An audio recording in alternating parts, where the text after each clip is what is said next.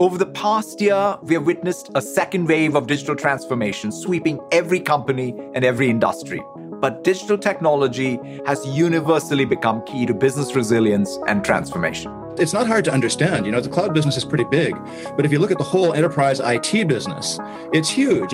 Last time I saw a number was something like 1.7 trillion. So, the cloud business is, looking exciting, but it's still, 10, 15% of the whole IT business. And it's going to be a lot more than 10 or 15%, say 10 years from now. So there's still a lot of room for growth in that sector. A lot of people are seeing cloud as a future of technology. And so they believe that these companies will grow significantly in addition to the hyperscalers. IBM, Google, Microsoft, and Amazon are all taking the helm for the cloud renaissance. Gartner says that in 2021, spending on public cloud services could go over $330 billion. All types of industries and even governments are moving their infrastructure and technology to the cloud. In retail, offline merchants are embracing new business models like contactless shopping and curbside pickup, while e-commerce has accelerated multiple years. In healthcare, telehealth is now the expectation for outpatient visits, and providers are turning to new capabilities like AI-assisted bots to ensure patients get trusted and accurate information whenever and wherever they need it. In financial services, people are putting aside their physical wallets in favor of digital ones, and banks are harnessing the power of data and AI to manage risk. So there's tremendous opportunity to build on the cloud. AWS, Amazon's cloud offering, has been the clear winner for a while now, spanning almost 14 years of sheer dominance. Well, it's certainly growing really fast, and I don't think any of us would have had the audacity to predict it would grow as fast as it has. I don't think we would have predicted that it would be a $15 billion revenue run rate business growing a little bit over 40% year over year this quickly, and that I don't think we would have predicted that we would have several times the size business of the next 14 providers combined, or that we'd have millions of active customers, or that we'd have a 6 to 7 year head start. So all those things were big surprises to us. The margins and scale of the cloud business is unlike any other business in the world today. Those incredible margins are also attracting some pretty big fish like Microsoft and Google who want a bite of the pie. It's not a surprise to us that every large technology company in the world is interested in building a replica of what AWS has done. It's such a great value proposition for customers that it's why it's being adopted so fast, so others will want to participate. If you've ever wondered how you're able to watch Netflix or hail a cab through Lyft with a click of a button, you're basically using the cloud. So, what is the cloud? Join us as we make sense of the highly coveted industry of cloud computing.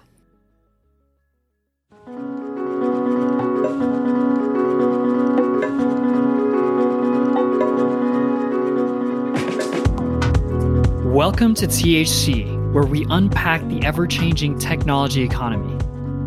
Hang out with Jed, Shikhar, and Adrian as we tackle the industries of tomorrow. This is Things Have Changed.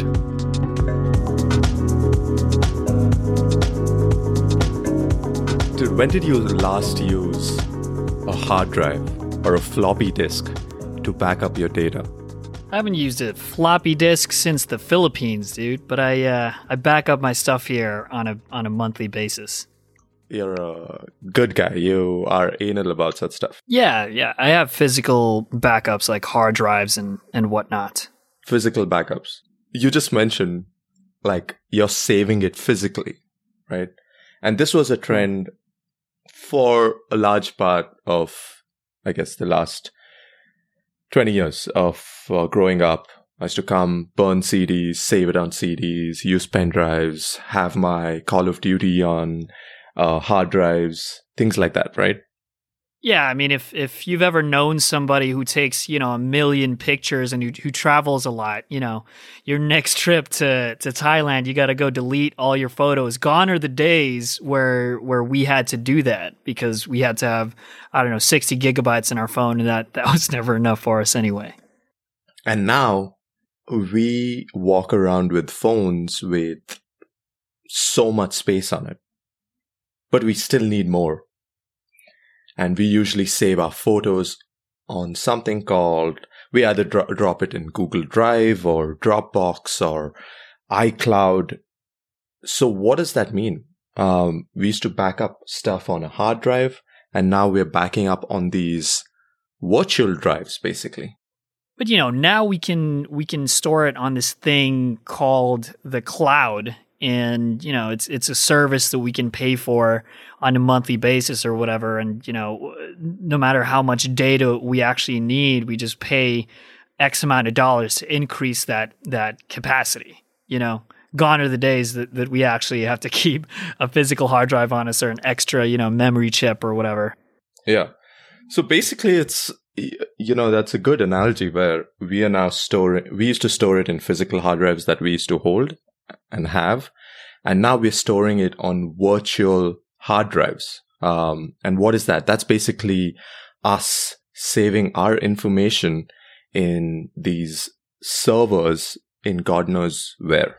And technology has enabled us to actually access those servers, those hard drives out in Utah or, I don't know, the middle of nowhere. But yeah, we can access our data seamlessly right away, instantly, in spite of me being 10,000 miles away from the server physically, right? And that cutting edge, revolutionary technology is basically the cloud and has enabled largely all of the things that we do today in a normal millennial life, right? We wake up, we watch Netflix. The data for Netflix is actually on the cloud. So we're accessing the cloud right away.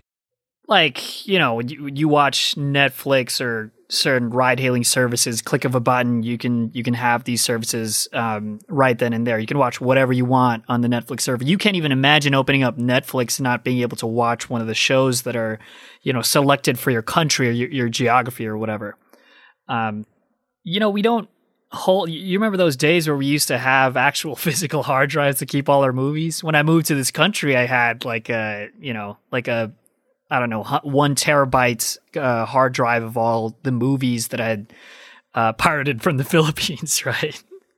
My hard drives, like, even till this day, I have like Gone Girl and not I don't want to know all the types of movies in your hard drive, bro. Come on.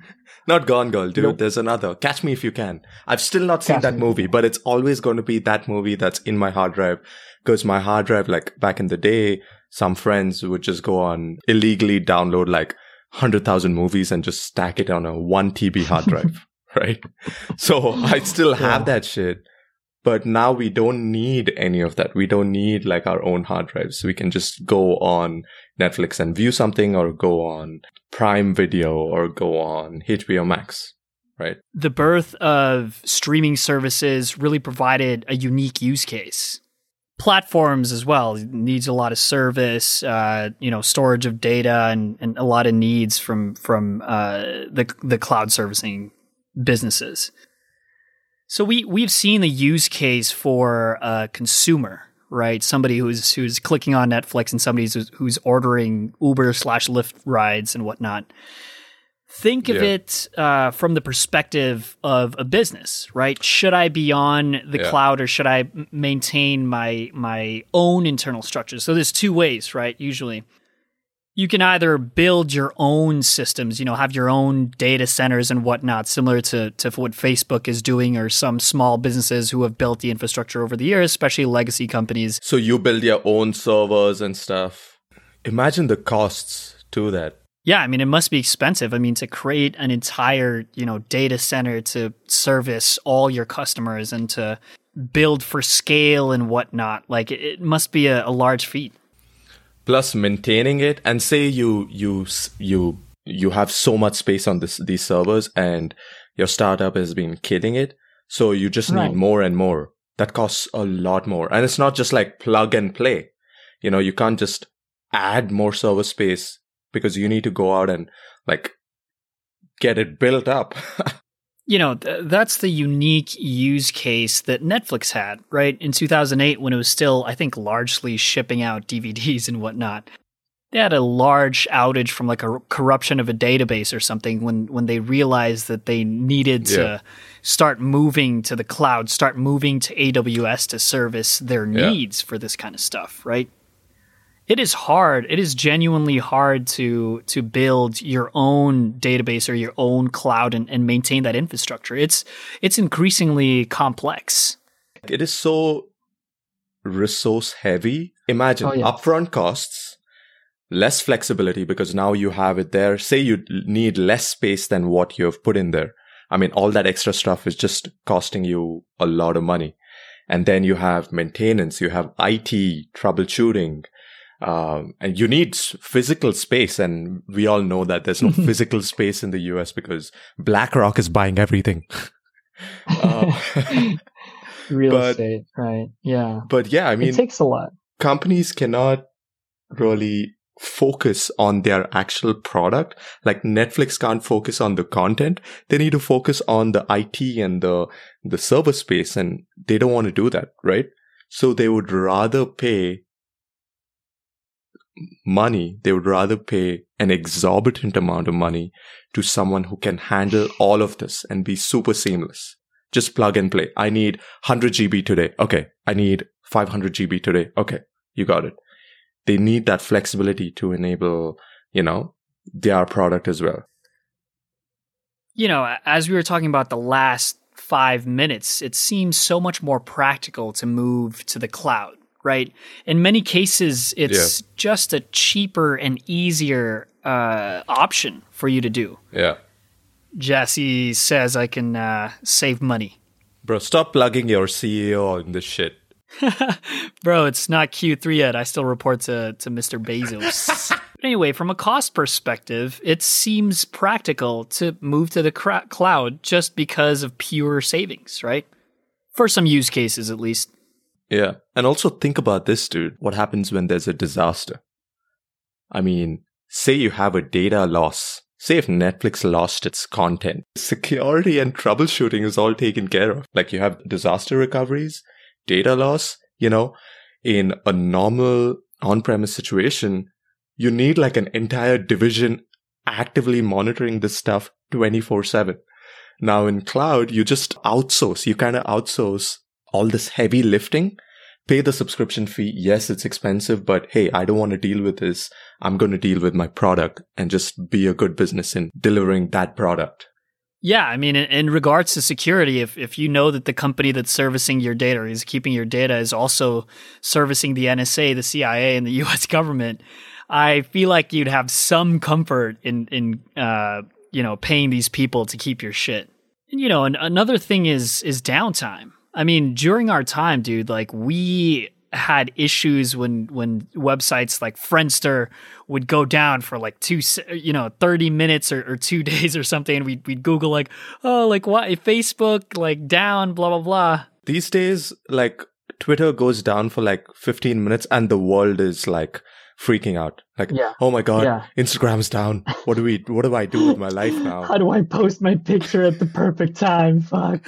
But yeah, that's another thing that the cloud solves, right? Access is becoming so much more important. Access to your data, and ensuring that there are no outages, right? Every minute, every 30 minutes could cost you a couple of $1 million if your product isn't working out there, especially as software companies scale nowadays. And what comes really with, the cost saving... Bro, you sound like a cloud shady salesman over here. The price saving is great. Bro, I'm not there yet, but I'll get to that. The feature that makes it a cost reduction, in some use cases, is that it's dynamic, right? You don't have to maintain a million data centers. You can just pay for what you need. So you're basically saying it's okay for Lyft to spend $100 million on AWS because they're saving money. Nah. I'm saying Lyft would have spent more money building their own data centers. But we'll actually never find out because they never will build their own data centers. Yeah. Dude, it is so complex. Yeah. No one wants the heavy lifting. You can charge an exorbitant amount. I mean, AWS is largely driving Amazon's profits. Exactly. Yeah, I mean, if we're talking about operating margins, it's almost half. I think it was 47% in Q1. And that's why it's such a great business. You mentioned Netflix, right? So how did they solve their issue, right? They were on private servers. They saw a 2-day crash. They needed cloud support right away. They needed to jump right away.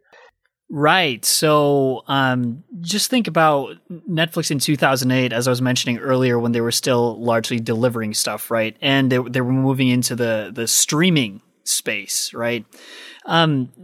Just think about, Netflix today, right? Like how you use Netflix as a consumer. So you can turn on your TV at any point in time and watch whatever show you want, right? Imagine like on a daily basis, right? Monday to Friday, maybe it's not that busy for people at a certain time zone. But when it comes to the nighttime, imagine you're in college, it's nighttime, it's 8 p.m., you gotta start Netflix and chilling and whatnot. Like it's not just you, bro. It's going to be a shit ton of people getting into Netflix and chilling in your region. Netflix is so, worldwide now, bro. So it's just this use case where, throughout the whole day, you don't really need that many data centers. But all of a sudden at night when people are Netflix and chilling, you got to be able to handle that load as a company, right? So Netflix maintaining their own, data centers in the past or their own types of internal systems to maintain this was not sustainable. Clearly, they had to move on to the cloud. That was the outages were a huge wake-up call for them, right? And to many companies that have experienced this type of load outages in the past, right? And so the type of scale that you're able to achieve with a company like AWS or something when you're just starting out is massive, right? For your ability to be able to store, if you need from busy times and down times, you can cut them off with a click of a button. And when it gets really, really busy, you can increase scale immediately to prepare for that kind of traffic, right? Yeah. You can't just automatically just switch if say in a month, okay, Stranger Things is going to release, there's going to be like 100 million people watching it. You can't just go and ask some dude hey, I need like 100 TB data storage right now within a month. They're going to just cut the call right there. I mean, let's say you have the money, right? And you're able to build your own internal systems and your data centers and whatnot. In your downtime, you'd be paying exactly as much money as you were in your high traffic time, right? So why pay for all that scale, right? If you're only going to use a percentage of it for certain periods of time. AWS has basically solved or is trying to solve that problem of load and trying to be able to provide that support for companies who only want to pay as you go. That's the fascinating thing about being dynamic and having the pay-as-you-go system. It's so fascinating that this is such an business unlock for a company like Amazon. Next CEO of Amazon is actually going to be the current leader of AWS or Amazon Web Services. So it's interesting what path the company is taking going forward as well. He built it, man. He built it. Yeah. So how was this even created? Like, I do know it was like an accident. They were trying to figure out their own way, internal method of doing things and just stumbled on this. And they were like, you know what? We should probably outsource this. So I think the genesis of AWS was really in the early 2000s. It started with something called Merchant.com. It's like an e-commerce as a service platform for third-party retailers. I think they had customers like Target and Marks and Spencer's and whatnot, where basically they wanted to provide IT services for these companies by building them a platform, right? And getting a service fee for building their platform, right? They wanted to create something called like a shared IT platform. And they wanted their basically they wanted to take off the heavy lifting from the IT teams of these companies and give it to Amazon. That's really what started the services industry for AWS, what was going to be AWS. And I think it was in 2003 when they realized, shit is kind of messy. It's they try to separate what they did right and what they did wrong. And, imagine what Shopify is, right? That's what they were trying to do, is build websites, build platforms for different companies. And obviously, like at that point, they didn't think that was the route to go. Ironically, Shopify started in 2004. But in 2003, they separated all the things they did well and the things that they didn't, and they realized that the IT services piece was what they wanted to provide, but not necessarily creating the platforms for other businesses. So that's kind of how AWS started. And in 2006, I think they rolled out the first S3 Amazon cloud storage or something. It kind of sprung from an internal necessity for having easily accessible data on the go right away. Which is interesting. It's kind of like the Slack. If anyone knows this, Slack, the messaging app, workplace messaging app, the company started off as a gaming company, and while they were working in the workplace, they used an internal tool to message each other, and they loved it so much they were like, "This is probably a better product than our gaming That's product." fascinating. And they shifted gears. So it's interesting how internal hacks can potentially become billion-dollar businesses. Obviously at that time, they were the only ones rolling out this type of infrastructure play and IT services play at this scale. There are over 100 applications built on top of the first 2002 instance of Amazon.com web services and whatnot. Developers were definitely hungry for more. Right. And so this provided them with the first mover advantage when it came to cloud services. Right. Not a lot of big companies were getting in this game. This obviously meant that they were a monopoly. Right. I mean, when they started out in this game, past few years, they had been they still are kind of the leading cloud services provider out there. And they had, I think last time I checked in 2015, 2016, was that they had more than 50% of the market, which is clearly, unfair. We talk a lot about inequality in Just in this like podcast. everything else, like Google search and social media and messaging, everything is owned by maybe one or two companies. And those one or two companies are either Google, either Amazon, either Facebook, or Microsoft. I mean, they're getting into real estate, bro. They're starting to buy shit up everywhere. I mean, did you know that 58% of all public cloud infrastructure spend in Q1 2021 belonged to the three biggest companies? That's Microsoft, AWS, and GCP, Google Cloud. You know what's unfair? Those three companies, Microsoft, Amazon, and Google, are trillion-dollar companies. Microsoft, Amazon are $2 trillion companies. Google is close to $2 trillion in value. And they have their cloud business growing at like 50% a year. How's that fair, dude? How's that fair to any other business? It's not. It's not fair at all. So if things were going great for these big companies in the cloud market, well, we had a once-in-a-generation pandemic which forced everyone to sit at home and watch Netflix, work from home, school from home, do all of that. So who benefits ultimately? Dude, of course, it's tech companies. Like there was any other option over there. Option A, tech companies. Option B, tech companies. Option C, tech companies. Option D, big tech. I mean, the pandemic has kind of forced us to move away from the physical world. We're working from home. We're using products all online. We're chatting online. We're doing dates online. Everything is online, bro. Dude, imagine the traffic in Netflix when we all started working from home and everything. Gosh, everybody was watching Netflix every day. Netflix pays Amazon $150 million a year just on cloud. So it's crazy. There's a valid argument to be made that just AWS, Amazon Web Services, spun out of Amazon, is a top 5 company in the world right now. I mean, yeah, if it was a standalone business, it wouldn't have to absorb the losses of our other businesses. That is public knowledge, okay? That is all out in the statement, so I ain't saying shit that ain't out there.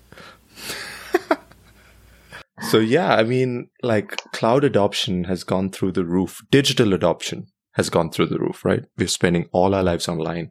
And that means cloud as an industry has just been growing like crazy.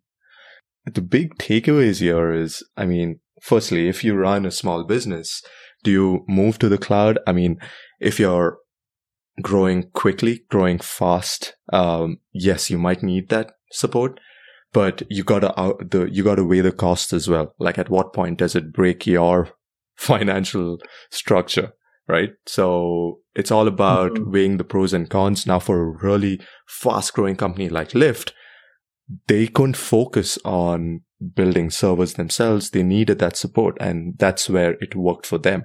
Tech is a massive space, but cloud will be the place to be developing your skills if you're coming in as an engineer, or really if you want to even understand the cloud. There are numerous free courses now because just the demand for cloud computing is so high. The demand for engineers who can fix issues and build better scalable solutions is even higher. So, you know, there are a bunch of free courses that we will list in our bio that you can go in and try to get cloud certified, I guess.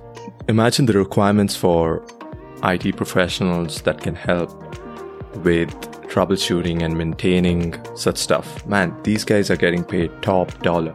And if it's something that you can just pick up with certifications online, you know, that's such a great deal. You're not spending 4 years in college. So, yeah. The AWS Cloud Practitioner Essentials is a great start. It's a completely free course online on training and certification for AWS. And there's a bunch of different ones on there that you can use to improve your skills or to start out in the cloud industry today. So check it out. Hey, thanks so much for listening to our show this week. You could subscribe to us, and if you're feeling generous, well, you could even leave us a review. Trust me, it goes a long, long way. You could also follow THC at THC_pod on Twitter and LinkedIn. This is Things Have Changed.